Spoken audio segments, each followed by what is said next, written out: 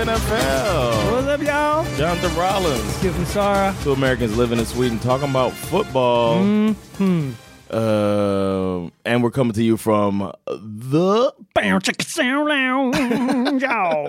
for those that don't know, I do this series on YouTube where I react to Swedish classics. And it's a fun project, but I've determined that I'm going to submit a song to Melody Festival. Once I hear enough songs, because I found out that Sweden doesn't care as much about vocal talent. We should... That's funny. You're absolutely right. We should do it like a duet. I'm down. Right? I'm down, man. I'm serious. I mean, how could we do any worse than those jackasses a few years ago who did the, like, I want to bathe naked in Sergels Torg? I don't know I don't watch it. Just about to knock Sergels Torg. It's such That's a dumb song? fight. Yeah. They want to take off their clothes and jump in the fountain at Sergels Torg.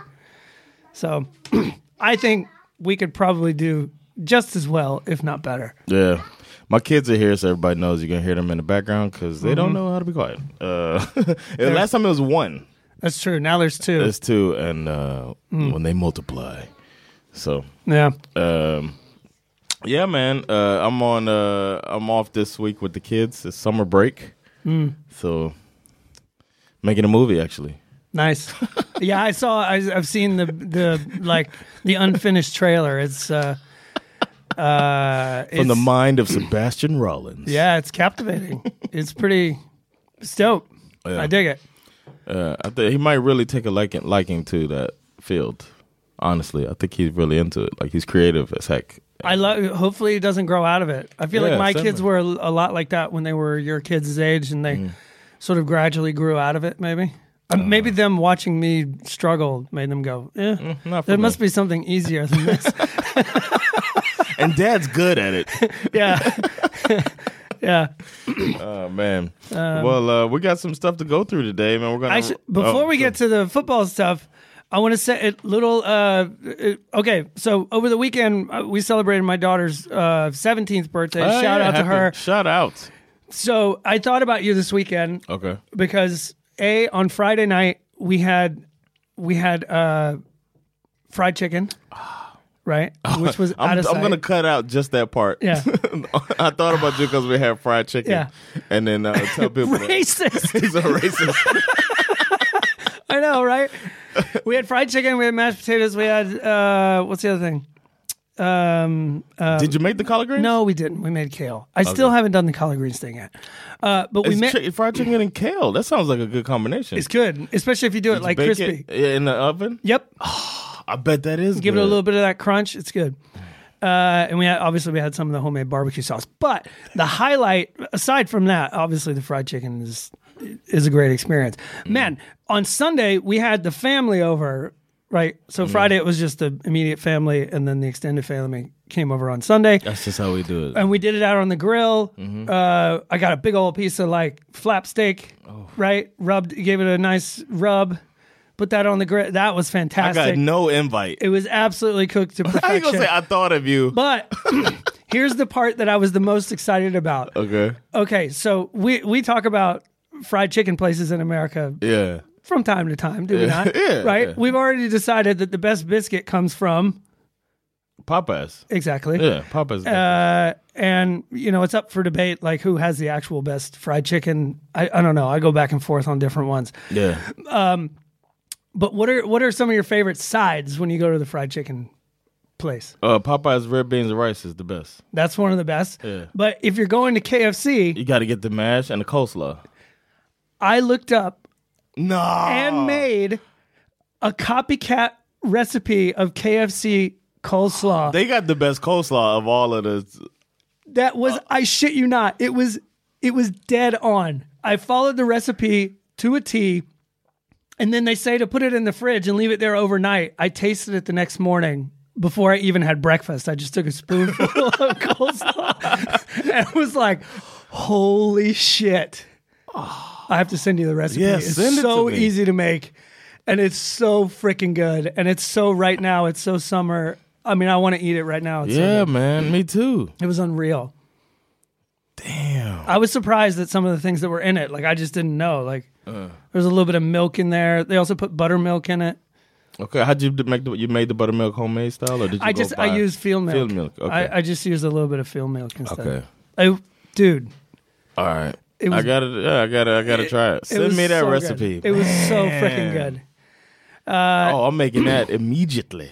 Yeah, and then also, this is part of my weekend activity, but this is football related. My entire family, the four of us, went to see the Stockholm Mean Machine play the Karlstad Crusaders. I invited Jonathan. He said, no, I don't want to hang out with you. So he didn't go. No, of course he didn't say that. He had other stuff to do. Yeah, man. But it was highly entertaining football affair. Defense was a bit questionable in the first half. Both teams scored on most of their possessions. Really? Mean Machine came out swinging. Karlstad got the ball first, and they put sort of a typical drive together. And they won it all last year, right? Yeah, I think so. Okay, but the Mean Machine comes out, and their first possession. I mean, it was like they were swinging like Al Davis from the '70s Raiders. Like we're just throwing bombs on 1st and 10 right out of the gate. It was really, really fun. The main issue, which kind of surprised me, was field goal kicking. Major issue for the Mean Machines. They were missing field goals. Like, not just missing them, but like really miss it. Like line drive, wide left was the first one. And then the second one, I don't even think it made it 2 feet off the ground. Like it just, it was terrible, which was a little shocking because, we grew up in an era where it's like, it wasn't that uncommon for NFL teams to have European soccer style field goal kickers. Right. And I was like, you can't find anyone to kick a field goal in this league? The Crusaders was very funny because their field goal kicker, who made all of his field goals, it took me a while to notice, but I was like, wait a minute, he's wearing number 66. Is that guy some kind of a lineman too? And yeah, he was. He was. He was like a kicker doubled as a lineman. Yeah. Wow. There was a lot of doubling up of positions. Okay. Like a lot of the wide receivers were also DBs. Oh man, there was like high school. It was a lot like high school. Yes. The Mean Machines made a major adjustment on defense in the second half. It made all the difference in the game. They caused 2 fumbles. I think they had at least 1 interception. Okay. Really, several great plays by the DBs late in the game. Kind of looking like the Dolphins secondary there. Okay. Towards the end in the fourth quarter, just swatting balls. Is the Mean Machine? Is that our squad now? I mean, they are the Stockholm team, so I guess so. And they won the game 26-22. So. Wow. It was fun. And the crowd was really fun too. There were probably around, let's say, 300 people there. Wow. I would guess. Many. Yeah, I would guess around 300 people. And there were a surprising, well, I guess my first reaction was that it was a little surprising that there were so many women at the game until I thought, well, maybe some of these girls are dating some of the players or something.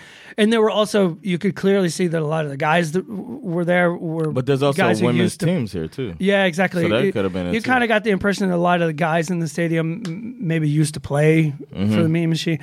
Really fun fan base. This one guy showed up with this funny, like, old French handheld French horn looking thing that looks like he found in a thrift store. It's like French horn guy.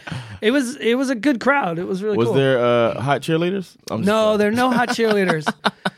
They could work on that. Yes. Come on, step your hot cheerleader game up. But yeah, really it was a very cool experience. I think there are only 4 teams in the league at the moment. Their season has started now, so they're gonna play however many games they play. It's some sort of a shortened season, I think. Oh. But I would totally go again. Like, I thought it was great. Was it at Zinkendamm's? It was, yeah. Okay, so that was like a home game for Stockholm. Maybe. Yeah. Okay. And we recorded some audio from the game that I was going to try to maybe cut together for the show, but then I didn't. So I didn't even go back and listen to it. I just haven't had time. I had other things to do. And did they do, were there crowd chants? No, defense, boom, boom, defense. Yeah, there was a little bit of that, but mostly there was like, they had this guy like playing music in between every play. So like every time the play stopped, What kind of music? Well, like, just different songs. Okay. Nothing that seemed to be particularly related to the game. Just music, hype music. I could get with that. Yeah, it was okay. But it was cool. We had a great time. It was funny. It was kind of like being back in Georgia, actually. We had every kind of weather you could imagine within a 2-hour period. You know, it was like sunny, it was cloudy, and then it started pouring down rain. Oh wow! The Brisket and Friends truck was there. Oh yeah, you showed me a picture of that. Which we did not. Sadly, I ate before we went to the game, so I was like, you know what, I'm really not that hungry. And then at the end of the game, we went there. We were like, it's like, one of those things where you're like, I'm not even hungry, but I'm gonna eat this barbecue anyway. That's called the American way. Yeah, but then as soon as I found out they didn't have any, sorry, mac and cheese, salute. I was like, what? I was like, how you not have mac and cheese? I was gonna say, they ran out of mac and cheese, and at that point I was like, you know what, fuck. You know what? You can run out and go make some more. That's what I was Yeah. As soon as I realized they were out of mac and cheese, I was like, I'm gonna see if Brisket and Friends can sponsor us though. They should. They should. Like, why not? Why is Brisket and Friends not sponsoring us? This podcast? We would probably do it for free barbecue. Oh yeah, just give us a plate twice a month. That's all I need. Exactly. 2 plates a month. Exactly. Yeah. So. I'm glad you had a good time, man. It was fun, dude, and we should totally go together sometime. Oh, hell it was super fun. I was really excited that I knew my son would go. I was almost 100% certain that my wife would go, but it just so happened that my daughter had nothing to do, and she's like, yeah, I think it'd be fun. I was like, nice. Shit. So here we are, all 4 of us. It was great. It was a great family day. Really, really cool. Wow, man. Getting teenagers to come to a game like something like that must be tough. I think part of it was also that my daughter has a friend that she went to high school with who plays for the Mean Machine. Oh, okay. But he's not playing on the I think he's playing in the young, like the young one, the youth, the youth so one. In a few years maybe he'll go. Okay. He'll go up. I don't know. I don't remember his name. Either way, it was fun, but it did make me think while I was there, we should be reaching out to some of these players. Yeah, I got these teams and maybe talk to them. I got somebody from the ladies, one of the ladies teams that I'll set it up after. We'll do it this summer sometime. I said that to her too. Yeah, we should try to do some interviews with these guys. Hell yeah, that could be cool. We'll do it. Be really cool. Yeah. And we could promote the league too. I don't know. Yeah, it'd be fun. I dig it. Yeah, so on to the NFL. I was struck by something. I think we've reached that part of the season where we're seeing all of the kind of really stupid, meaningless headlines. Oh, yeah. Things like so-and-so's in great shape. Or my shape of my life. That's my personal favorite. Zeke Elliott apparently is in the shape of his life right now. Yeah. Or like, wow, he looks better than last year is a good one. Or like, hey, really dedicated himself. Yeah, or he's way ahead of schedule with regard to his injury recovery. That's always a good one. Yeah. And every injury or surgery is described as like a minor setback. Yeah. Yeah. They were asking like, hey, why is Calvin Ridley not here? And it's like, oh, he had minor foot surgery. I was like, what? We just lost Julio Jones. Don't tell me Calvin Ridley, our number one receiver, is having foot surgery. Under the knife. Oh. But we've also reached that time of the year when people say shit out loud that they should just probably keep to themselves. Mm-hmm. Right? Okay. Yeah. I agree. I would say Mark Murphy, the CEO of the Packers, is probably number one on that list. I mean, it seems like the Packers' entire front office has diarrhea of the mouth. I don't know what they're talking about. And it's funny because he made this weird statement a couple of weeks ago about Rodgers. I can't remember exactly what it was. But this past week he came out and said another one where he literally said in the same sentence, like, we don't like to talk about what's going on behind the scenes publicly. And then he comes out and reminds everyone of this quote from a former Packers coach who described Rodgers as being a really complicated fella.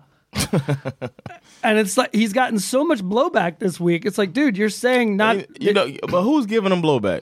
The media, right? Of course the media. And they're the ones asking the questions. So it's almost like a full circle. Yeah. They're like, hey, keep asking about Rodgers. He finally makes a gaffe, as they call it in the political world. And then... they jump on him really quick about it. Like but some teams obviously he don't want to talk about it. But some teams are better at this than other teams. Yeah, Like look at one of the things. I mean, granted, the Falcon season has not started, and I don't know really anything about what Arthur Smith is going to do for this team. But I can say that I at least respect how this new regime managed the Julio Jones that's true. situation, right? Because from their end, they didn't say a word. Yeah, it was quiet and classy. Yeah. Right? Even though, like, the building was Behind on closed fire doors, around them. They were probably crying like a motherfucker. They didn't say anything. But these guys, I mean, apparently, and they're doing, if you go back and look, like a lot of people are writing about how this situation and how they're handling it is basically like making the same mistake twice because they already did this with Brett Favre. Yeah. However many years ago. And it's not even the same people. It's like Green Bay cursed as an organization. Yeah. It's very, very bizarre. Le'Veon Bell is also saying things out loud that he probably shouldn't say. What did he say? He said, what exactly did he say? I'll never play for Andy Reid again. I'd retire first. Oh, wow. Is what he said. He said this on social media. And then the next day, he apologized on social media about saying this on social media. And by apology, I mean sort of a non-apology type apology. If I offended anyone. Where he basically said, I'm sorry I said it, but I'm not sorry about what I said. What? Right? So it's like you're not sorry. All right, so here's the quote. His apology, non-apology. I said what I said, and I don't regret at all what I said. For those who have a personal problem with me because of what I said, that's fine. You have your right. Just understand I also have my right for how I feel about my personal problem with dude because what he said to me. What did he say? He's not saying what he said. That's the other because he thing. don't want to get into it. But it's funny. I think this apology probably has more to do. He probably said, I'd never play for Andy Reid again. I'd rather retire.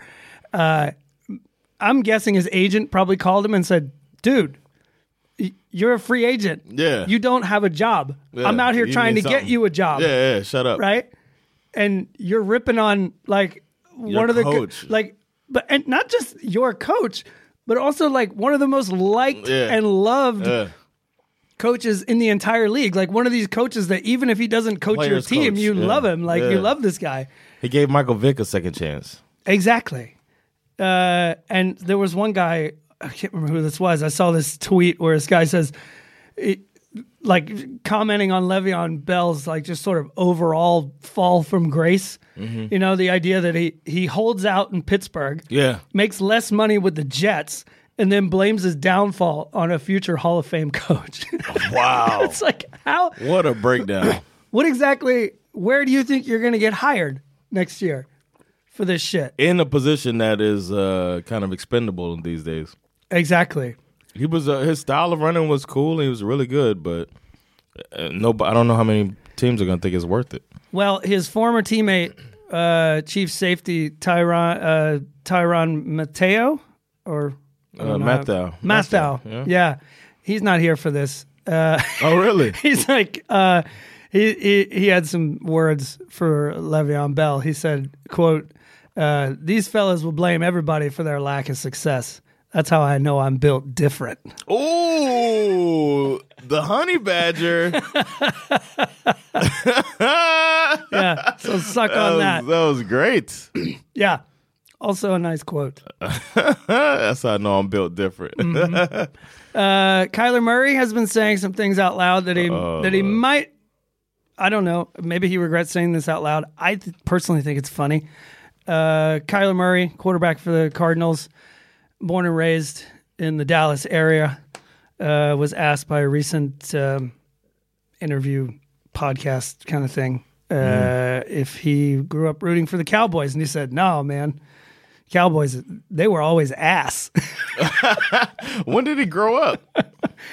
He grew up during the time period when it was after the Super Bowls. After the Super Bowls, and this whole, we talk about this all the time, like they're America's team, but they haven't been to the, haven't even really the Romo years were all been competitive since the 90s. Yeah, because the Romo years, they would be just on the verge of being a playoffs, and then didn't get any wins either. I don't know if they play each other this year. Do they play each other this year? Yes, they do. Oh, well, that will be fun. Yeah. Especially if it's in Dallas. Yeah. What else is going on? Denver safety claims that Deshaun Watson wants to play for the Broncos. It's kind of interesting. You said who? What? Well, there was a story about what's his name, Kareem Jackson, Denver's Broncos safety. And he said Deshaun Watson wants to go there. He says, I got a great relationship with Deshaun Jackson. I've been talking to him the last couple of weeks. And like all he's been telling me is like, look, just tell them like that's where I want to be. I want to be in Denver. Oh shit. It's kind of interesting.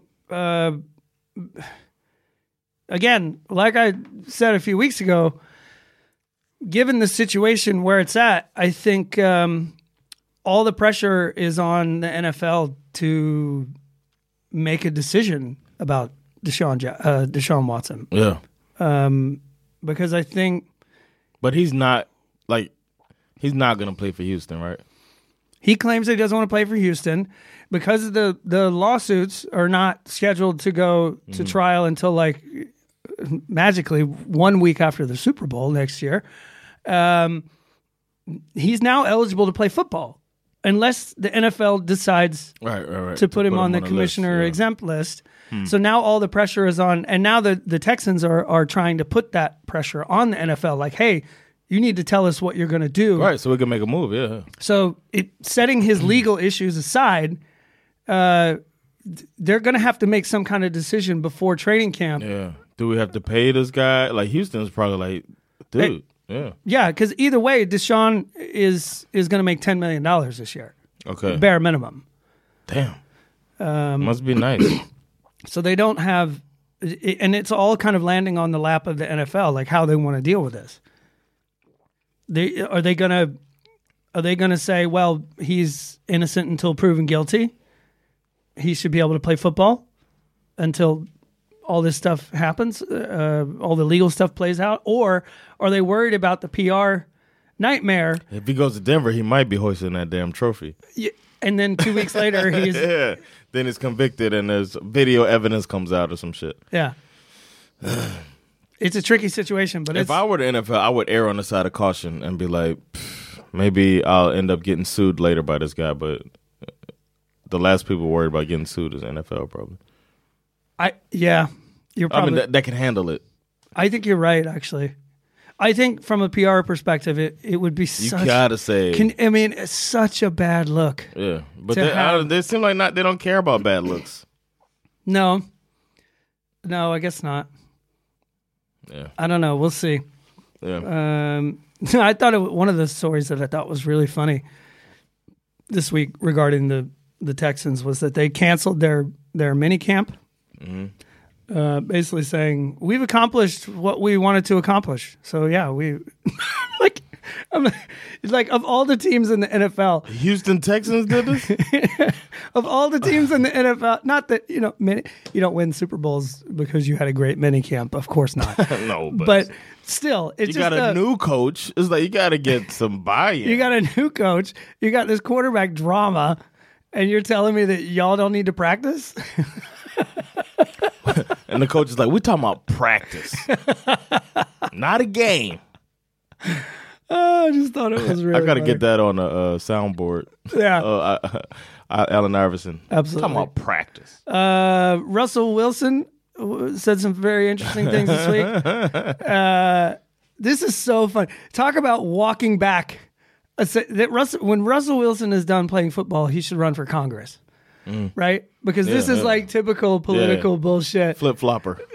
He's saying like, what? No, I never asked for a trade. No. I have a great career here. I've always wanted to play here. Of course, my whole career. I think, I'm super lucky to be here. It's like, wait a minute. I seem to remember a report where like your agent was like publicly saying the 4 teams that you wanted to be traded to, and now you're telling me it's all good. I saw a story this morning where Russell Wilson even went a step further and interrupted Pete Carroll's news conference just to pop in and go, hey, I just wanted to remind you guys that me and Pete are cool. Like, we're friends. We're buddies. Oh, wow. It was like, bro, He's kissing babies? What are you doing?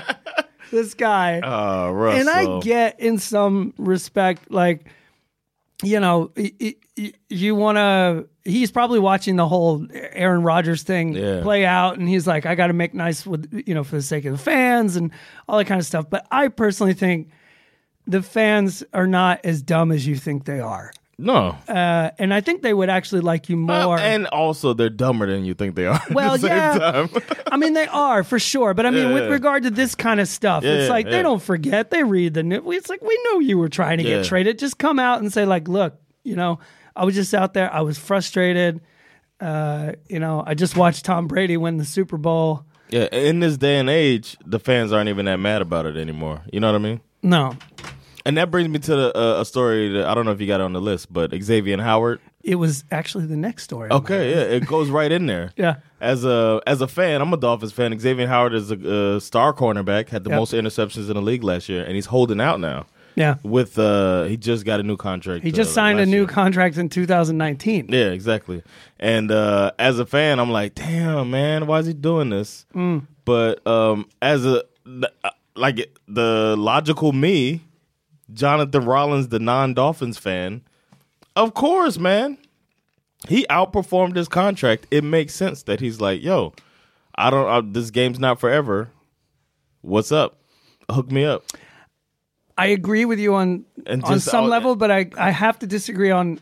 I'm actually, for me, like I am a non-Dolphin. I'm a Dolphins appreciator, but I'm not a Dolphins fan.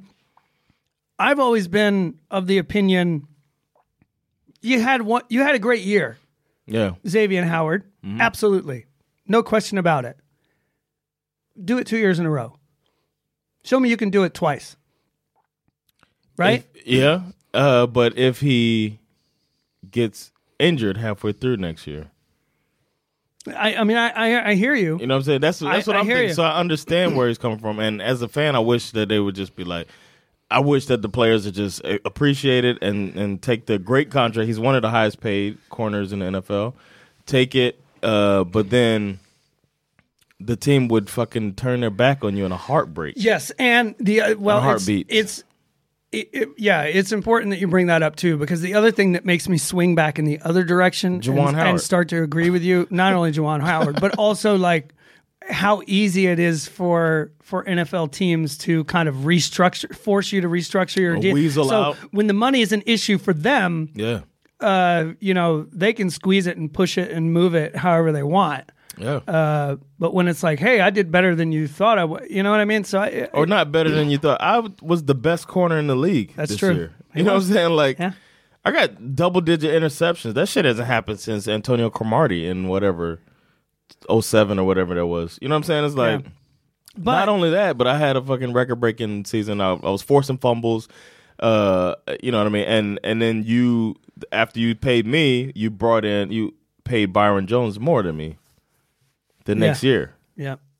So I super outperformed the guy on my team. Yeah. I need to be the highest paid quarterback on my team at the very least. So I don't know if they can.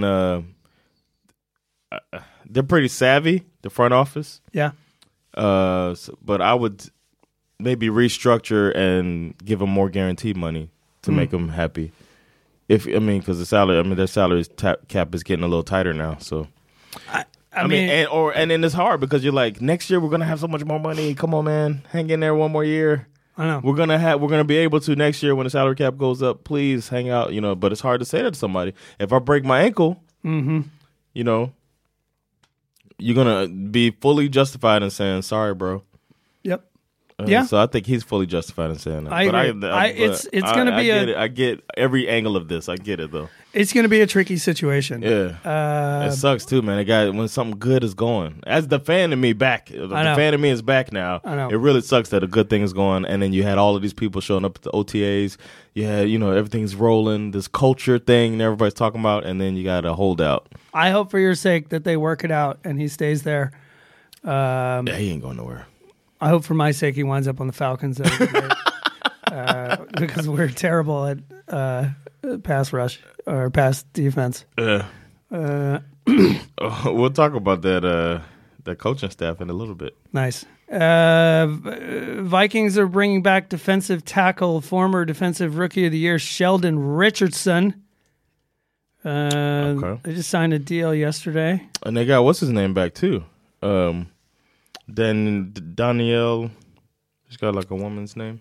Davlin Tomlinson, is that him? No, they got an edge rusher that had a neck injury. Patrick Pearson, Brashad Breeland, Mackenzie Alexander. Danielle Hunter, so I'm talking Oh, yeah, about. Danielle Hunter. Yeah. He's coming back, too. Vikings might be, because remember we were talking about how we were surprised at how bad the defense was, the Vikings? They were terrible. And they got, Zimmer was supposed to be that guy, and now he's kind of on a hot seat this year. And he's getting his guys back.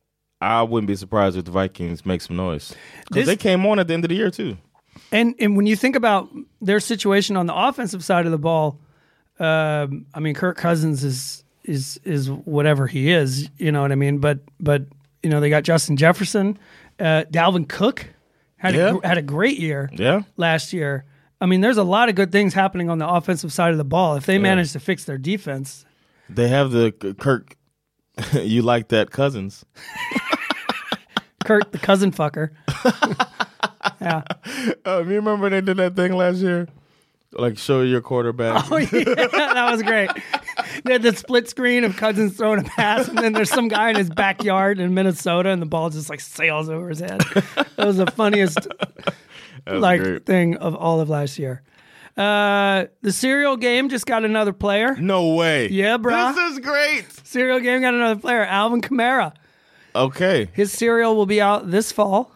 Name? And the name of his cereal, Kamara's King Crunch. Wow, boo. I know. He should just call it King Crunch. Yeah. Well, he couldn't leave his name out of it. Damn. Or call it the AK Crunch. Alvin Kamara Crunch. Right? Yeah. That'd be AK good. Crunch. AK Crunch.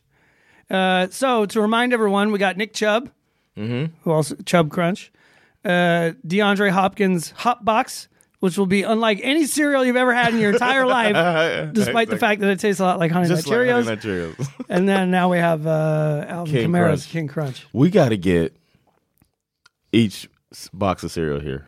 Yeah? We test it. Yeah. Oh, yeah, these. Absolutely. We should test each one of these cereals. We should do a review. Yeah, and do a review of these cereals. What's the best? Yeah.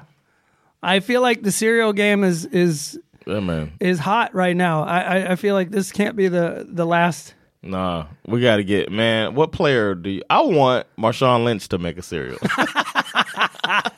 Beast O's. Running over a motherfucker's face. Yes.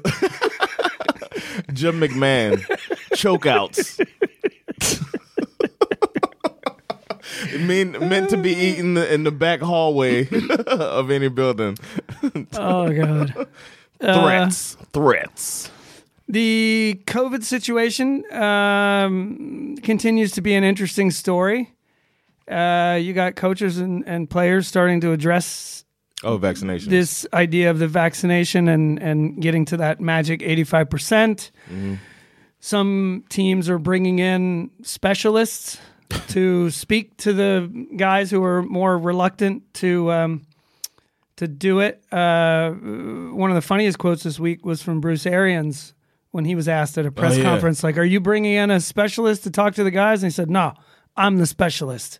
If you want to go back to normal, get vaccinated. Yeah. 85%. That's what we're looking for. Still a personal choice, but I don't see any reason not to get vaccinated. As much as I dislike the Tampa Bay Buccaneers, I love Bruce Arians. We're going to get into that. We're going to get into that later. Yeah. He's such a straight shooter. Yes.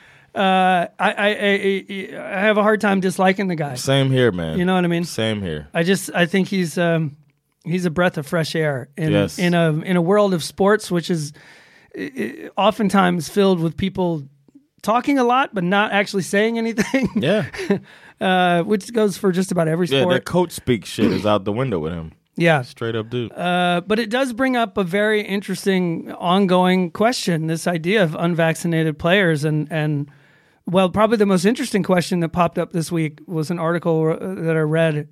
It's essentially titled, should unvaccinated players on the COVID-19 reserve list receive their game checks? Like, what's going to happen there? Like last year, everything was excused because it's like, okay, this is a new situation. But now here we are in a situation where you've made a deliberate choice not to get vaccinated, If you get COVID and you can't play, should I Pay you. have to pay you? Damn. That's it. That's it. That's what they should do. Be like, no, then the union will step up. I mean, that's a really interesting question. I think they shouldn't have to pay these players that don't do it. It's so stupid not to get the vaccine anyway. It's irresponsible. Yeah. And you got your first shot, right? I did, and I'm getting my next one in a couple weeks. Yeah, I same. think. I got June, I called. July, they didn't have any. For my second one, they called and they didn't have any spots, so I got to keep. She said just keep calling because I got mine a few weeks ago. I got hooked up. Did I tell you that? No. I got the hookup, man. What do you mean? Did you get the Sputnik? I told my family we had a family reunion on Zoom, and I was talking to them about it, and I was the only one not vaccinated. Right. Because in the States, everybody's pretty much vaccinated. So they're all vaccinated. And they're like, oh, man, we heard about Sweden. And I was like, Sweden took a different approach. Okay, all right. But I'm getting mine. I said, you guys got they were talking about, I got the Johnson & Johnson, and I got the Pfizer, and I got the AstraZeneca. They were like talking about the different ones that they got, or the Moderna or whatever. And then I was like, well, we got a rub here, you know. We got a cream. I just rub it in my arm. And but now I'm glad I got the Pfizer shot. My friend worked at one of the tents to have it, and they had mixed too many. He said the doctor didn't want to throw anything away, and I had told him if you guys have extra, hit me up. So he called him, was like, the doctor doesn't want to throw these away, so can you get here in 10 minutes? And I was like, I'm outside. That's cool. I just ran over there, man. That's very cool. Yeah, I don't remember which one I got. It says it on the card. I know, but I didn't pay it. It doesn't matter, right? I don't care. I was like, and I told when I was there I was like, I don't care. As long the only word I don't want to hear out of your mouth is Sputnik. I don't want the Russian one. That's it. Like whatever else. You wouldn't have taken that one? Oh hell no. If the EU was like, cool, we'll buy these, and Sputnik was the one that came to Sweden, you just would be like, nah. Nah, I'd die. Really? Yeah, fuck that shit. Oh, damn. No, I'm just kidding. I don't know. That would be a weird situation. I probably, at the end of the day, would be like, you know what? Fuck it. Let's just ride. Let's go. You'd be like, man, my arm feels wheels now. What the? Why am I talking this way? Yeah. Every time I go by the Russian embassy, it's like, beep, beep, beep, beep, beep, beep. Like, what the fuck? Yeah. So the last story I wanted to talk about is NFL European Football League. There's a new European Football League. They're doing League. it again? Yeah. Okay, nice. It's not connected to the NFL. The league is going to be called the European League of Football. And the shortened version of that is... Elf? Elf, yes. The league is going to be called Elf. Oh, you watching the Elf game tonight? Yo, Elf is on, bro. Elf is on. I can't come out tonight. Yeah. I got to watch Elf. I think the first... Is Will Ferrell in charge? Yeah, exactly. First games are this weekend, I think. This weekend, June 19th. Who's playing? Let's see. The teams, most of the teams are in Germany. Okay. There's two teams that are not in Germany. Same rules as NFL. Presumably, yes. Okay. But what are... Oh, well, here's the thing that I found kind of interesting and different about it. So when NFL had a European league, obviously you had a lot of like players who, you know, I guess didn't make it in the NFL and they came and played in Europe. They are deliberately trying with this league to develop regional European talent. So they have only allotted a certain number of spots on each team for players who are not from Europe. Don't they do that here too? Well, they do that for football, for soccer here. Okay, I thought they do it for the American Football League here too. Oh, I don't know. Maybe it's only like a certain amount of Americans can be on the team or something. Perhaps. Yeah. Good. That's good. So the teams. Let's see. Where are they? So that means like in 4 years we check in on them. You know what I'm saying? And it's probably going to be a way better product because it'll be people that's right used to it. Nice. Yeah. We'll someday be talking about the German Aaron Rodgers. Yeah. Maybe. Yeah, it could turn into a farm league like how the CFL sends some players to the NFL. Sure. So here we go. Here we got some teams. Let's see which do name, they allow rapists? Which name grabs you? How do they feel about black people being born dumber? We got one of the few non-German teams, the Barcelona Dragons. Oh, coming out hot. I like it. Let's go. You got the Berlin Thunder. Okay, I like it. The Cologne Centurions. The Frankfurt Galaxy. We got the Hamburg Sea Devils. The Galaxy, wasn't that a team in the NFL Europe? Maybe. I remember that because I used to beat people on Madden with those teams. Oh, yeah. Hamburg Sea Devils. Just to demoralize them. Leipzig Kings. Okay. The Warsaw Panthers. I like that they're using... Poland. Got a Polish team. Yeah. I like that they're using like English mascot names. Yeah, and then finally we got the Stuttgart Surge. I like that. The Surge. Yeah. Anybody, are they going to call it blitzing when they blitz somebody? Oh, that's a good question. Because, it comes from a I wonder war if term. Where are you going to be able to watch? Maybe you won't be able to watch these games unless you... Got a hookup. Yeah. Wow, Anyway. I'm interested in that. And it Yeah. starts this week. I'd like to check some games out. Starts Are they this going to weekend. play on Saturdays? Is that what it is? I think their play is on Saturdays and Sundays. So there's this weekend they've got 2 games on the 19th and 2 games on the 20th. Okay. How many teams in the league? It sounded like you named a few. How many? 1, 2, 3, 4, 5, 6, 7, 8 teams. 8 teams. Wow. They've got them broken down into 2 divisions, the North Division and the South Division. Okay. When Barcelona is in the south? Yes, they are. Barcelona. Barcelona.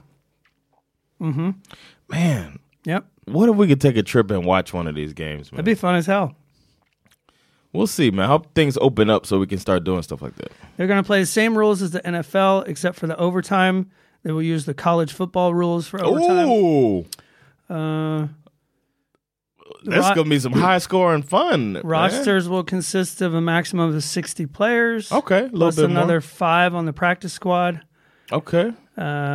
It's still about the same because it's 10 Because on hometown players are one of the main focus points of the league, there are limitations on the number of foreigners. Okay, so not just American. Each roster can have a maximum of 4 American players Okay. and a maximum of 10 non-American. What if you like? foreign What if players. you like have? Because Germany's got a lot of military. Yeah.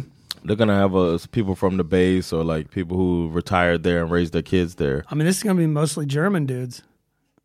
4. Yeah. You can only have 4 American players, and you can only have 10 non-American foreign players. Right, but I'm saying like, what if you're dual citizen? True. Like you grew up there, your dad moved there, got out of the military, or your mom got out of the military, married a German guy. Sure. Well, I'm sure they'll figure it out. Yeah. I'm sure they've fudged the rules like that all the time Yeah. in soccer in Europe. Yeah. I mean, Lionel Messi is technically a Spanish citizen. Okay. He's also Argentinian, but All right. he became a Spanish citizen just so he could free up another foreign spot on the Barcelona roster. They'll be like, this guy, this defensive tackle. I mean, he looks Nigerian, Yeah. but he's German. He's German. He's a German great grandfather. Yeah, so I don't know where you can watch these games or if you can watch. If we figure it out, we'll let you guys know because it'll be fun to see the brand of football in Germany and see if it's better, if the talent level is better than in here in Sweden. It'll be interesting to see. Yeah. If Europe's gonna come along, man. Remember when the U.S. was sending college players because we're so good in basketball? And then, and then in '88, I believe it was, in the Olympics, start getting their asses whooped because the world was catching up, and that's when we had to do the '92 Dream Team. Yep. I think it's going to be, hopefully something like that happens where the world starts catching up to American football because it's a great sport, man. I just found it here on their website, European League football. For 40 euros, you can get like a season pass. Okay. Choose your team, watch the games. That's like 1/4 of the cost of the NFL. For 100 euros, you can unlimited access. You can unlock all of their content. And if you just want to watch like a game on a day, it's like 9 euros to watch a game. That'd be cool just to try it out. Yeah, I'll do that, but I'm just like, I don't know. I don't think you should be charging yet. No. They should get interest first. Jeez, they're going for the money right away. Yeah, you should want everybody to watch. Yeah, get people interested, man. Especially in all of these countries. Do it like drugs. Dude. Yeah, give them a sample. Yeah.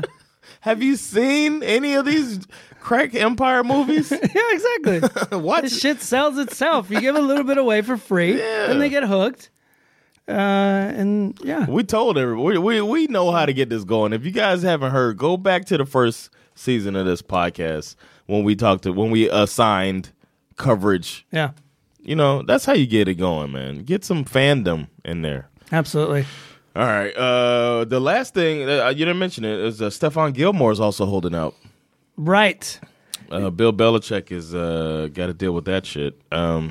Did you see how he responded to it though? I haven't. It was very funny. I've heard this just in passing on the NFL Network. Like Belichick tried to, he didn't announce that Gilmore wasn't there. Like he just wasn't there. And when somebody in the media asked me, he was like, "Oh, I don't know. We've had some bad weather situations, and it's been hard for people to get here." And he said, "I don't expect him to be here, and we'll just focus on the guys that are here." Oh my God. Yeah.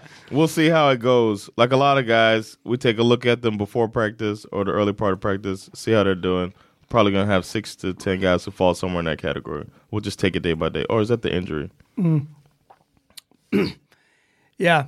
We'll see what happens with him for sure. Wow.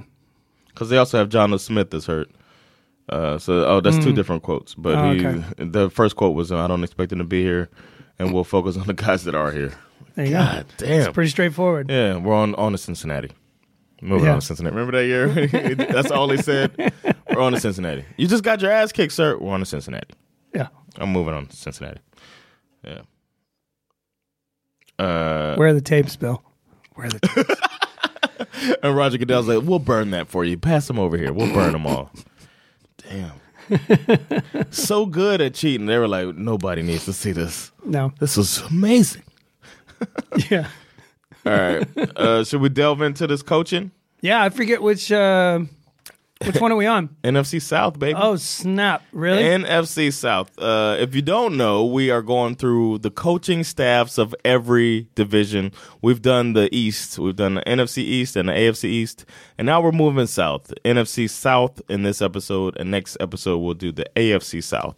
The NFC South is the Tampa Bay Buccaneers, the Atlanta Falcons, the Carolina Panthers, and the New Orleans Saints. So if any of those are your teams, then maybe you can see what I found out about their coaching staffs and whatnot. And Skip is probably listening with a sharpened ear because we're going to talk about his squad and a new coach. Yeah, I don't know nothing about. Nothing. So I'm going to go in alphabetical order just to be fair and unbiased. And alphabetical order by mascot. So Tampa Bay Buccaneers are up first with Bruce Arians, who we were just talking about. This is his third season as the coach of the Tampa Bay Buccaneers. What a quick turnaround he did.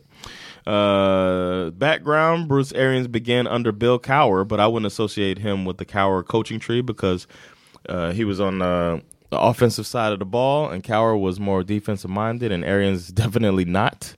Plus, Arians seems to be his own style of coach. Cowher was an old school, tough love, my way or the highway, while Arians is a personal relationship type of coach. After Pittsburgh and Roethlisberger became the Colts and Peyton Manning. So Arians' offenses thrived, and this made him a hot item for head coaching vacancies. Arizona called on him, and he immediately coached the team up to some of their best seasons ever. Success tapered off, and Arians retired to the broadcasting booth. I don't know if you saw him as a broadcaster. He was always considered likable and fun, which is probably why he got that job. And then he got the itch again and took over a Tampa Bay Bucs team that lacked an identity. If anything, he made them fun to watch under Jameis Winston and all that shit. Sure. 1 year and a free agency haul later, and they were hoisting the Lombardi Trophy. He had his health issues, prostate cancer survivor, and is known to be serious about diversity in coaching and social issues. The offense, aggressive.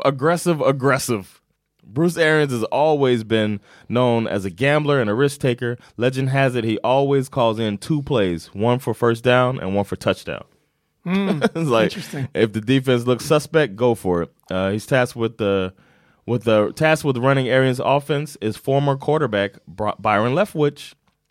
Leftwich played under Bruce Arians as a backup in Pittsburgh while Arians was the offensive coordinator. Arians brought him over to Arizona to help quarterbacks out, and the gang's back together in Tampa.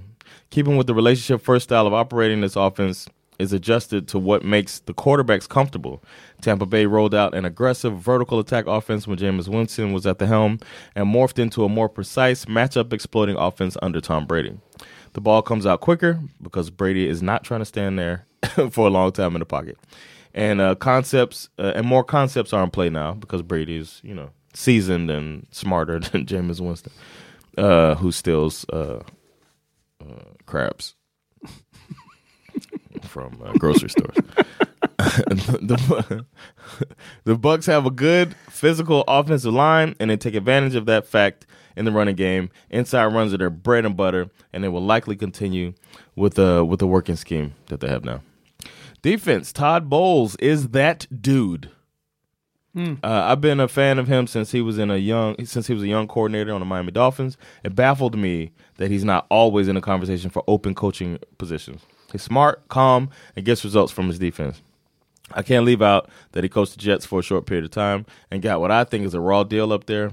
I hope he gets another shot at a head coach position. Until then, he's coaching the defense of the Tampa Bay Buccaneers, putting together a game plan that will shut down that Chiefs offense, raise some eyebrows. Tampa Bay's base defense has a 4-man front, but with this pass-happy league, they spend most of the season fielding a nickel defense. Nickel, I'll remind you guys, is 5 defensive backs on the field. Bowles trusts his secondary, but not enough to field dime defense, which is 6 defensive backs on the field. They only did that 8 total snaps the whole season. Did they have 6 defensive backs? So he's nickel and 4-man front. That's how he runs it. Bowles is aggressive and exotic with his blitzes, but normally he won't sell out completely. He always has like a safety hedge. The Bucs have the ultimate buy-in. They just won the Super Bowl, so everybody's on board. And the defense is basically still together because they got everybody somehow signed everybody back to the team and will be operating under the same staff. My thoughts, Bruce Arians has put together what appears to be something special. He has a diverse staff and a personable approach that no doubt makes players want to win for him. I've always been a fan of his story. He's a late bloomer that made his way to head coach as an outsider in a league full of elbow rubbers. He's mentored up Byron Leftwich and brought on Todd Bowles and made his team believers. The sky is the limit this year for this team. Nice. I don't know what else to say, man. I just love this guy. And I wish the worst for Tom Brady, as always. It's just like it's in my body, right? But I wish more for Bruce Arians to have success. I don't know. It's like I've always rooted. Even when he was in Arizona, I was just like, I just like this dude. I like him too. Given that they've already experienced the highest level of success. Despite the fact that I like him, I'm now rooting for his failure. Of course, yeah. Because it's like, you got your Super Bowl. Fuck off. You know what I mean? It's your turn. Yeah. But I do like him. And he, like I said, he doesn't do the typical coach speak. All right. He's a real dude. He normally has some pretty good quotes. I found a couple here. He said, you can die at any moment doing anything. I mean, so why not just do what you love to do? If I die on game day, have a drink. Celebrate. Nice. Nice.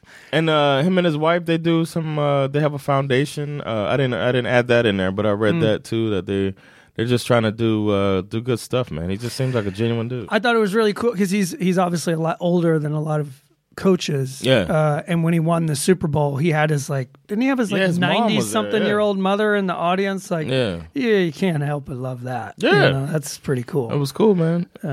It was as entertaining as Luke, or what's her name? Zach Wilson's mom.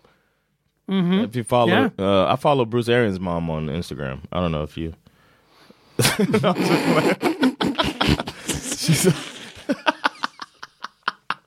That would be so funny if she had If she's on Instagram talking shit. Don't you talk about my baby, Bruce. He knows how to call a game. Snapchat is for whores. If you want to see more, check out my OnlyFans. All right. Now we're going to move on to your squad, Atlanta Falcons, with the first-year coach, Arthur Smith. Mm-hmm. Arthur Smith played D1 college ball as an offensive lineman until injury sidelined him. He entered the NFL as defensive quality control coach for the Washington Redskins in 2007. He had a short stint in the NCAA and then returned to the NFL as defensive quality control coach for Tennessee Titans in 2011. Then this dude survived 3 firings. Mike Munchak, Ken Wisenhunt, and Mike Mularkey all got fired, and each coach was like, I'll keep this guy. I want to keep this guy. Yeah, it's crazy. That's interesting. And during those times, he coached on both sides of the ball. Mm-hmm. So he was an offensive coach, sometimes doing some like offensive line or like, you know, some different stuff, and then defensive as well. By the time Mike Vrabel got there, he was a tight ends coach.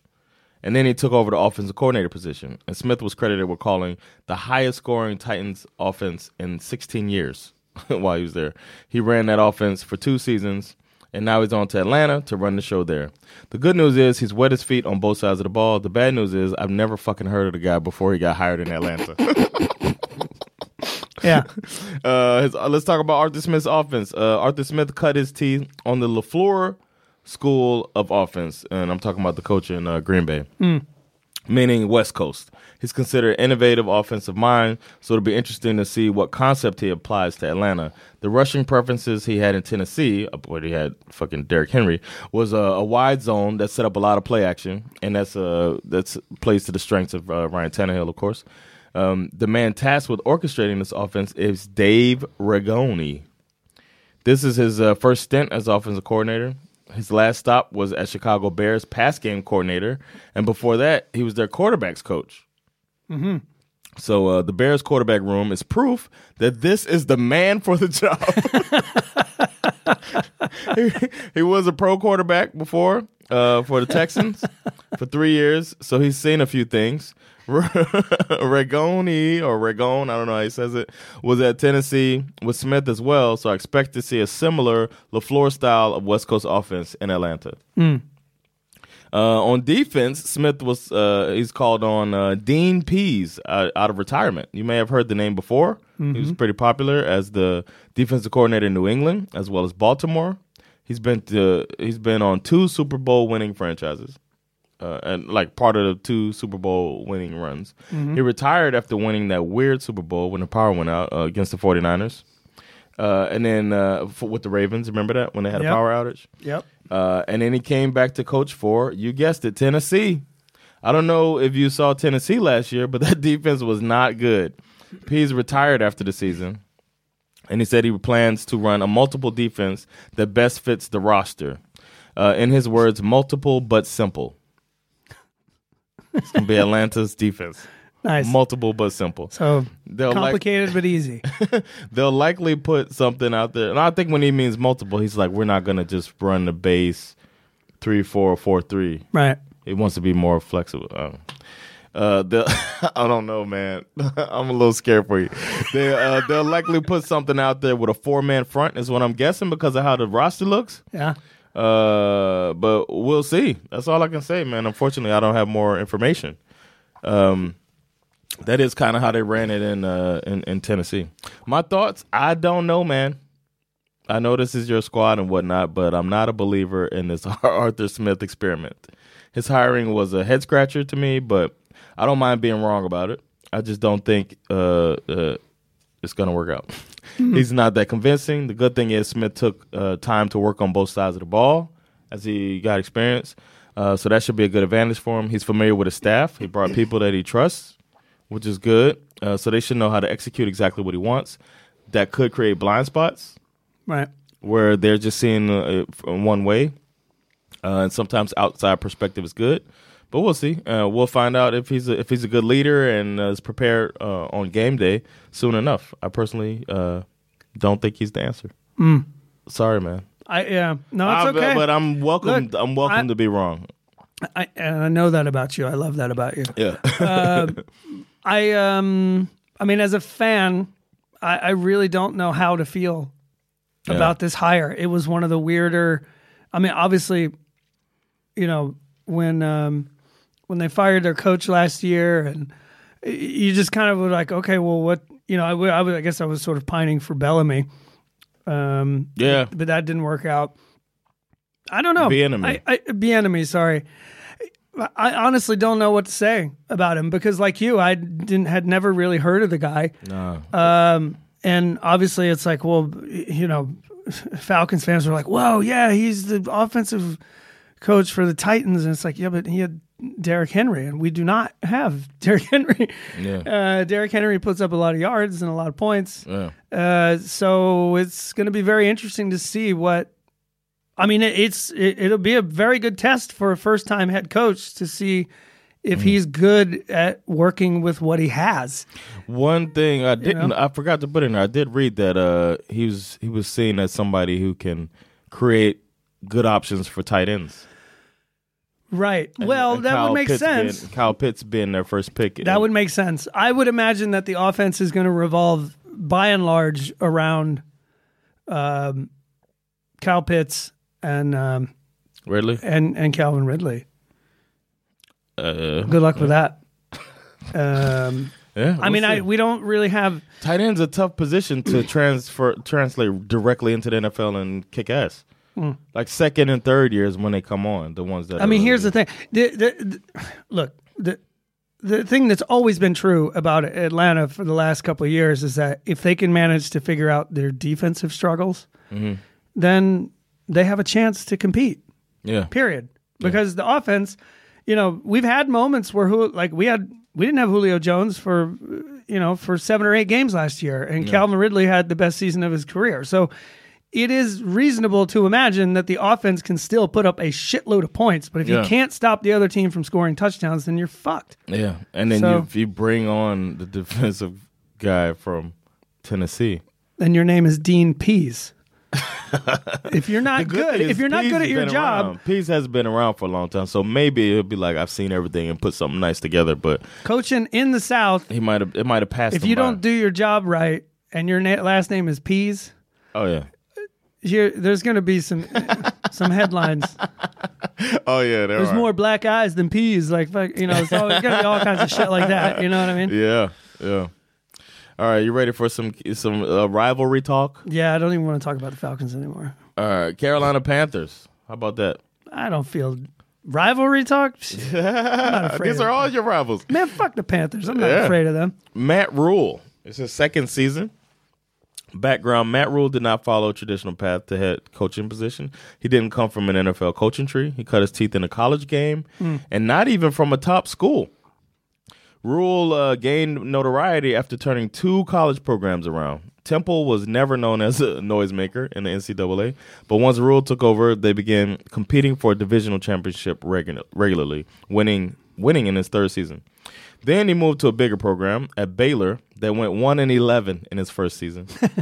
By his 3rd season, they were 11-3 and going to the Big 12 championship game. Damn. Yeah, man.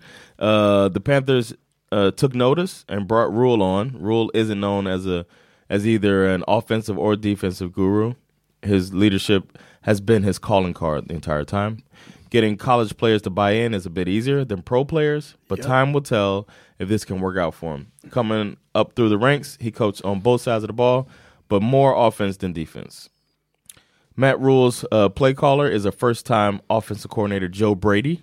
You might have heard that name. Brady was fawned over as the brains behind the crazy Joe Burrow senior season at LSU. Oh, right. It's because of Brady's presence that some people said Burrow might not be as good as he was hyped up to be. Some, including myself, I said that too. Because the rest of his college career didn't look like that last season. Right. Brady's offense uses spread concepts used to create space for his playmakers to operate. This isn't a new thing, but let's not forget that Chip Kelly bringing that Oregon spread offense to the league and then it being quickly figured out. It was a thing a few years ago.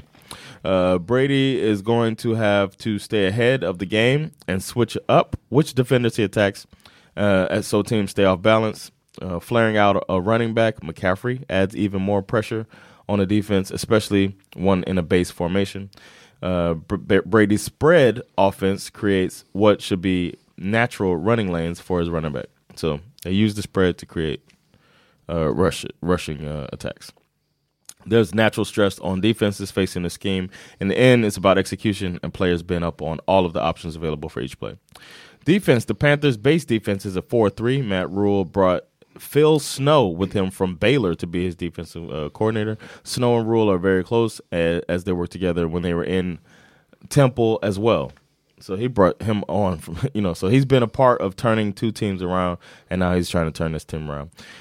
So I'm guessing they have great chemistry, and no doubt Snow knows exactly what Rule is trying to have executed on game day. Snow also was Rule's boss at one point in time, back at, I think it was UCLA, or mentor. Snow runs a lot of zone defense, mostly a cover 3. I've noticed that a bit in this division. A lot of cover 3, and he rarely blitzes. The Panthers are one of the most conservative defenses in the NFL. Not blitzing. I think that puts pressure on defense to stay in their assignment and not fuck up. And eventually, you're going to make a mistake if you're just sitting back in the zone. So, time will tell. I think it's because they don't trust their offense to score points. Yeah, or they don't think they have the talent on defense to trust the defense on the back end to stop if they blitz and get picked up. Yeah. My thoughts: Matt Rule seems like he might know what he's doing. I tend to favor coaches that are leaders first. Letting coordinators handle X's and O's takes some humility and confidence. Getting teams to reach and exceed their potential is the challenge, and it looks like that's Rule's focal point and bread and butter, honestly.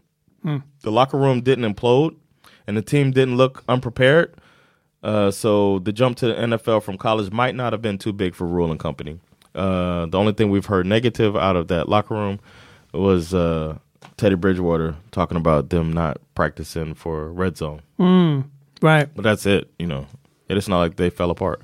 I'm not too sold on Joe Brady, though, for some reason like this. I'm skeptical when someone is anointed the next big offensive brain.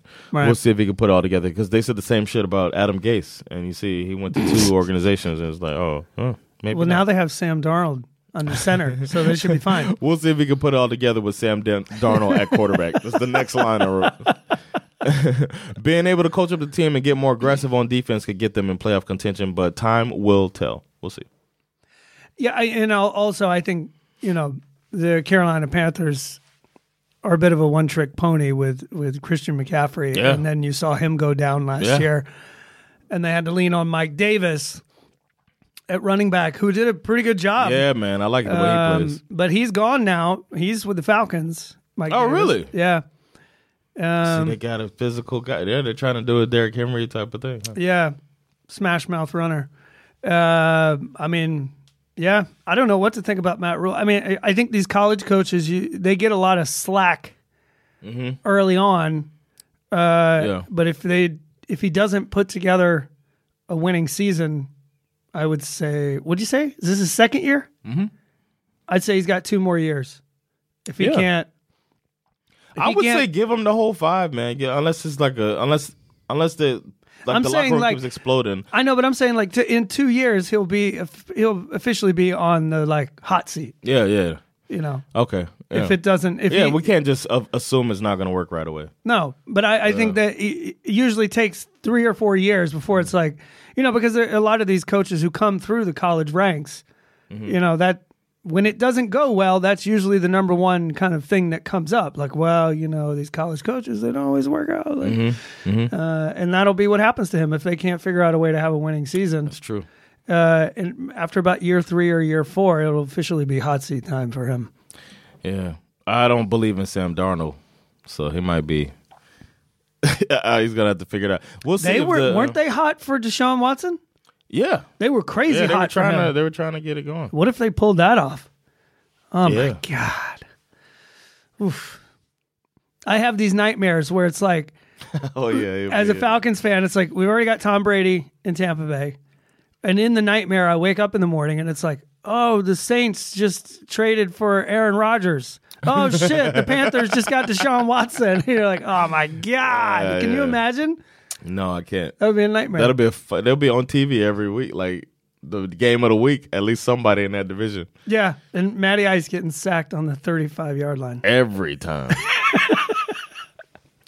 All right. The New Orleans Saints. I don't know if you ever heard of this team. Nope.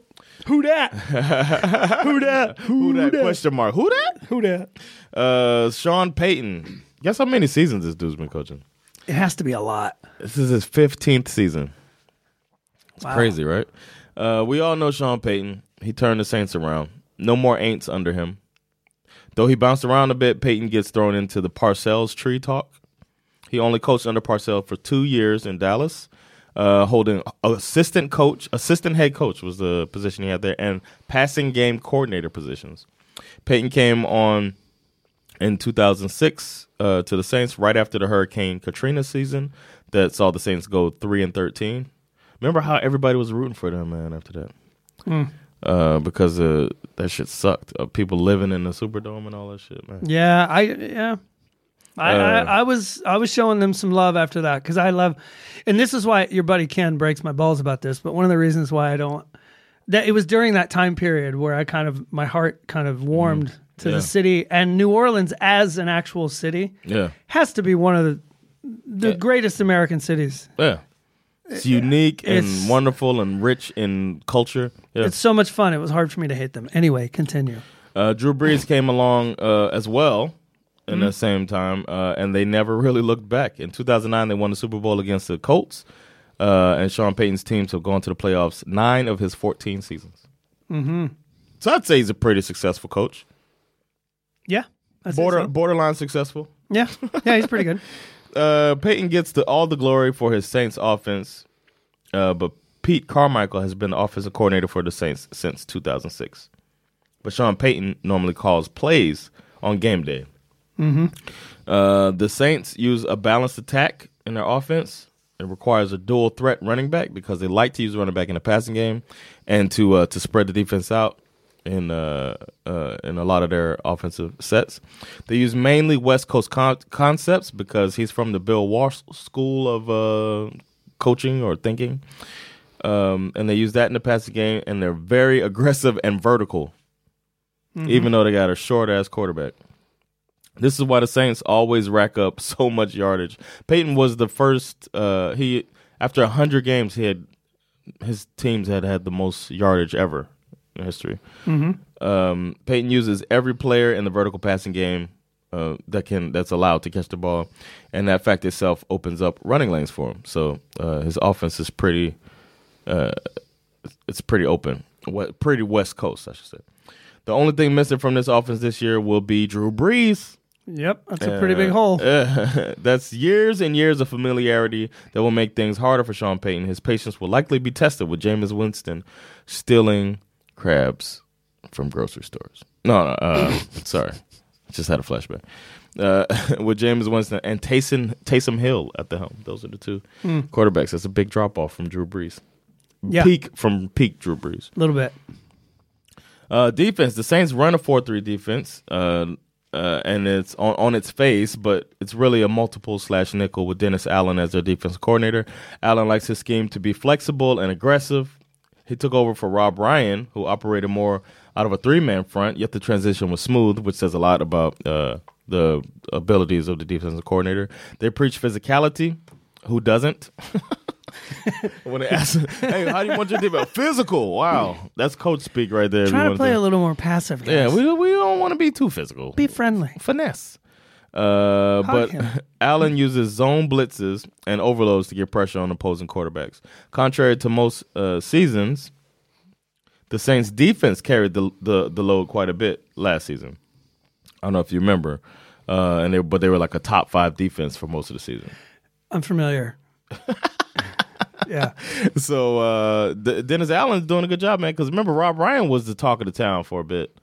Everybody was loving on this guy, Rex Ryan's twin brother. But then he fell out of favor and got fired. And Dennis Allen just took the torch. My thoughts: this year will be a big test for Sean Payton. It isn't lost on anyone that Payton had some offensive coaching stops that didn't pan out so well in his past before he teamed up with Drew Brees. I didn't include all of his history, but he's been offensive coordinator of places, and that offense didn't look like the Saints. Peyton's in the same situation that Belichick was in last year. First year without his longtime quarterback being very familiar with the offense. So is Peyton the mastermind that we all think he is, or did he get lucky enough to land Drew Brees and not have to worry about his offense being executed? Good point. The interesting thing is over the years, Peyton has been able to find defensive coordinators to handle that side of the ball and has never been a huge liability. He also knows when something isn't working and is willing to fire a coach for the betterment of the team. And I think that says a lot about him as a leader. I think the Saints will be all right. Peyton knows what he's doing. It'll likely be a less smooth ride, but a fun one nonetheless for Saints fans. Yeah. That's what I got, man. And he's the only NFL coach that is having a major motion picture made about him. Really? Netflix movie. We talked about this a little while. They announced it a couple of months ago. I think they're filming it right now, actually, this summer. It's a, what's his name? Sanders. Happy Madison. Oh, what? Adam Sandler? Sandler. Oh, Sorry. I was like, Yeah, Sanders. I started thinking of football player. Adam Sandler. Dion? Adam Sandler. It's an Adam Sandler movie. So the Waterboy 2? Well, no, it's going to be it's going to chronicle the year that Sean Payton spent away from the team in 2012, serving his suspension because of the Bountygate scandal. And during that, I didn't put that in. I meant to put that about the Bountygate. We can't forget that. During that year, when he was suspended from the NFL, he coached his son's youth football team, and so the movie is about this year that he coached away. I thought what if the movie is about all of the money that was given to the kids for hurting other kids? Bountygate 2, the Little League version. I mean, I don't expect the movie to be all that great. No, it sounds bad. It's going to be Kevin James is playing Sean Payton. Do you know how the team ended up? Also, it's a comedy. Yeah. Rob Schneider is going to be in the movie. God. He's a terrible actor. Oh, my God. Taylor Lautner, the guy from the Twilight movies, he's going to be in it. I don't know who he's playing, but he's probably going to play one of the kids. I don't know. He's going to be the other coach or some shit like that. Maybe. But the handsome bad guy. It's kind of interesting to. I mean, as a screenwriter, I can only assume that part of the story is going to deal with Sean Payton coming to some sort of an emotional reckoning with his mistakes related to Bountygate. Like he's not. I can't believe you can't tell the story without doing that. Otherwise, nobody would have bought it. You know what I mean? He needs to seem like an empathetic, character that we will all want to forgive for this horrible thing that he oversaw with the New Orleans Saints, where they, for those of you who don't know, essentially were offering rewards to their players for injuring other players on the other team. There's disgusting audio of Williams, who I'm surprised got another job. What was his name? Oh, yeah. Didn't he go? He went to the Jets, didn't he? Yeah, he did. He's the one. And then he got fired. He got fired on the spot after that Jets Raiders game. Yeah, exactly. Greg Williams is his name. But Greg Williams, there's audio of him telling them, like, go for the knee. Right. He had a knee injury, hit the head. Yep. And then they're paying these players to hurt people. It's fucked up. And he should have been banned from the league, I think, with the audio that came out. But whatever. That's how it goes. He didn't kneel, so. Yeah, exactly. He didn't kneel for racial injustice, so he kept his job. Does he have a job now? I don't think so anymore. I think he's on somebody's staff, man. For some reason, people like this dude, man. But he's never been like a head coach, but he's just like a defensive coordinator at a lot of places. I don't know where he is now. I don't think he's been hired since the firing by Adam Gase. If you get fired by Adam Gase, I don't know, man. What's left? That's got to be the bottom of the barrel. Bottom of the barrel. He's going to be the GM in Houston Texans next year.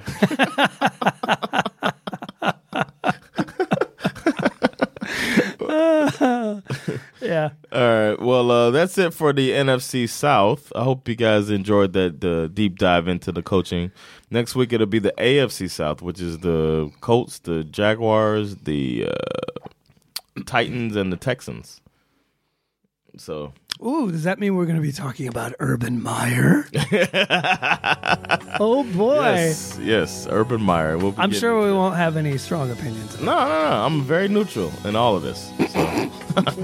So stay tuned for that. Thank you so much for checking out this episode. We went a little long today, but we love this shit. I don't know what else to say. Yeah, fuck it. It's summer. It's summertime, man. You're welcome. Yeah, exactly. We're inside doing this shit. This is us caring about y'all. Yeah. So thanks for listening to this episode of Spin NFL. It's been Jonathan Rollins. Give me Sarah. And we'll holla at you next time. Hey. Later, y'all.